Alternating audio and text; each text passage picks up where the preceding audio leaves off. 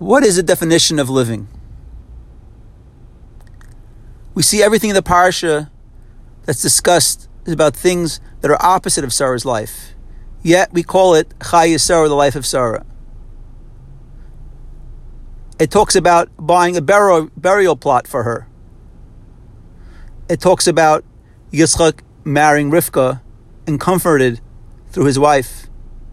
It talks about Avram remarrying Hagar and having more kids after Sarah's passing.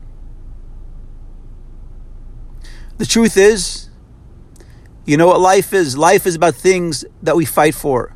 Life is about things that we spend our life trying to accomplish, what we believe in. Sarah's life was about the Jewish people, about maintaining them, giving them and getting them everything they need.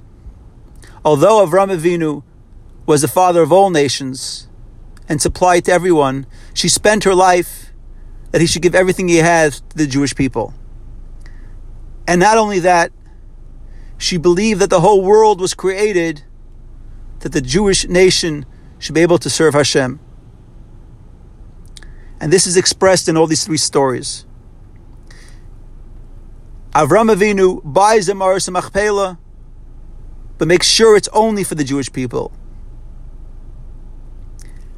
Yitzchak marries Rivka, and yet she's just like his mother because she expresses and continues all the things of a Jewish mother, all the traditions of a Jewish mother.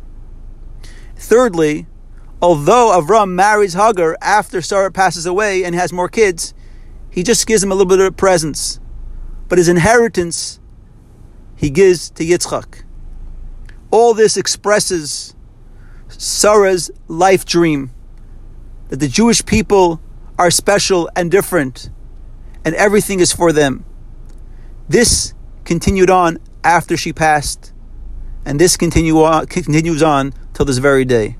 Thank you very much, and good Shabbos.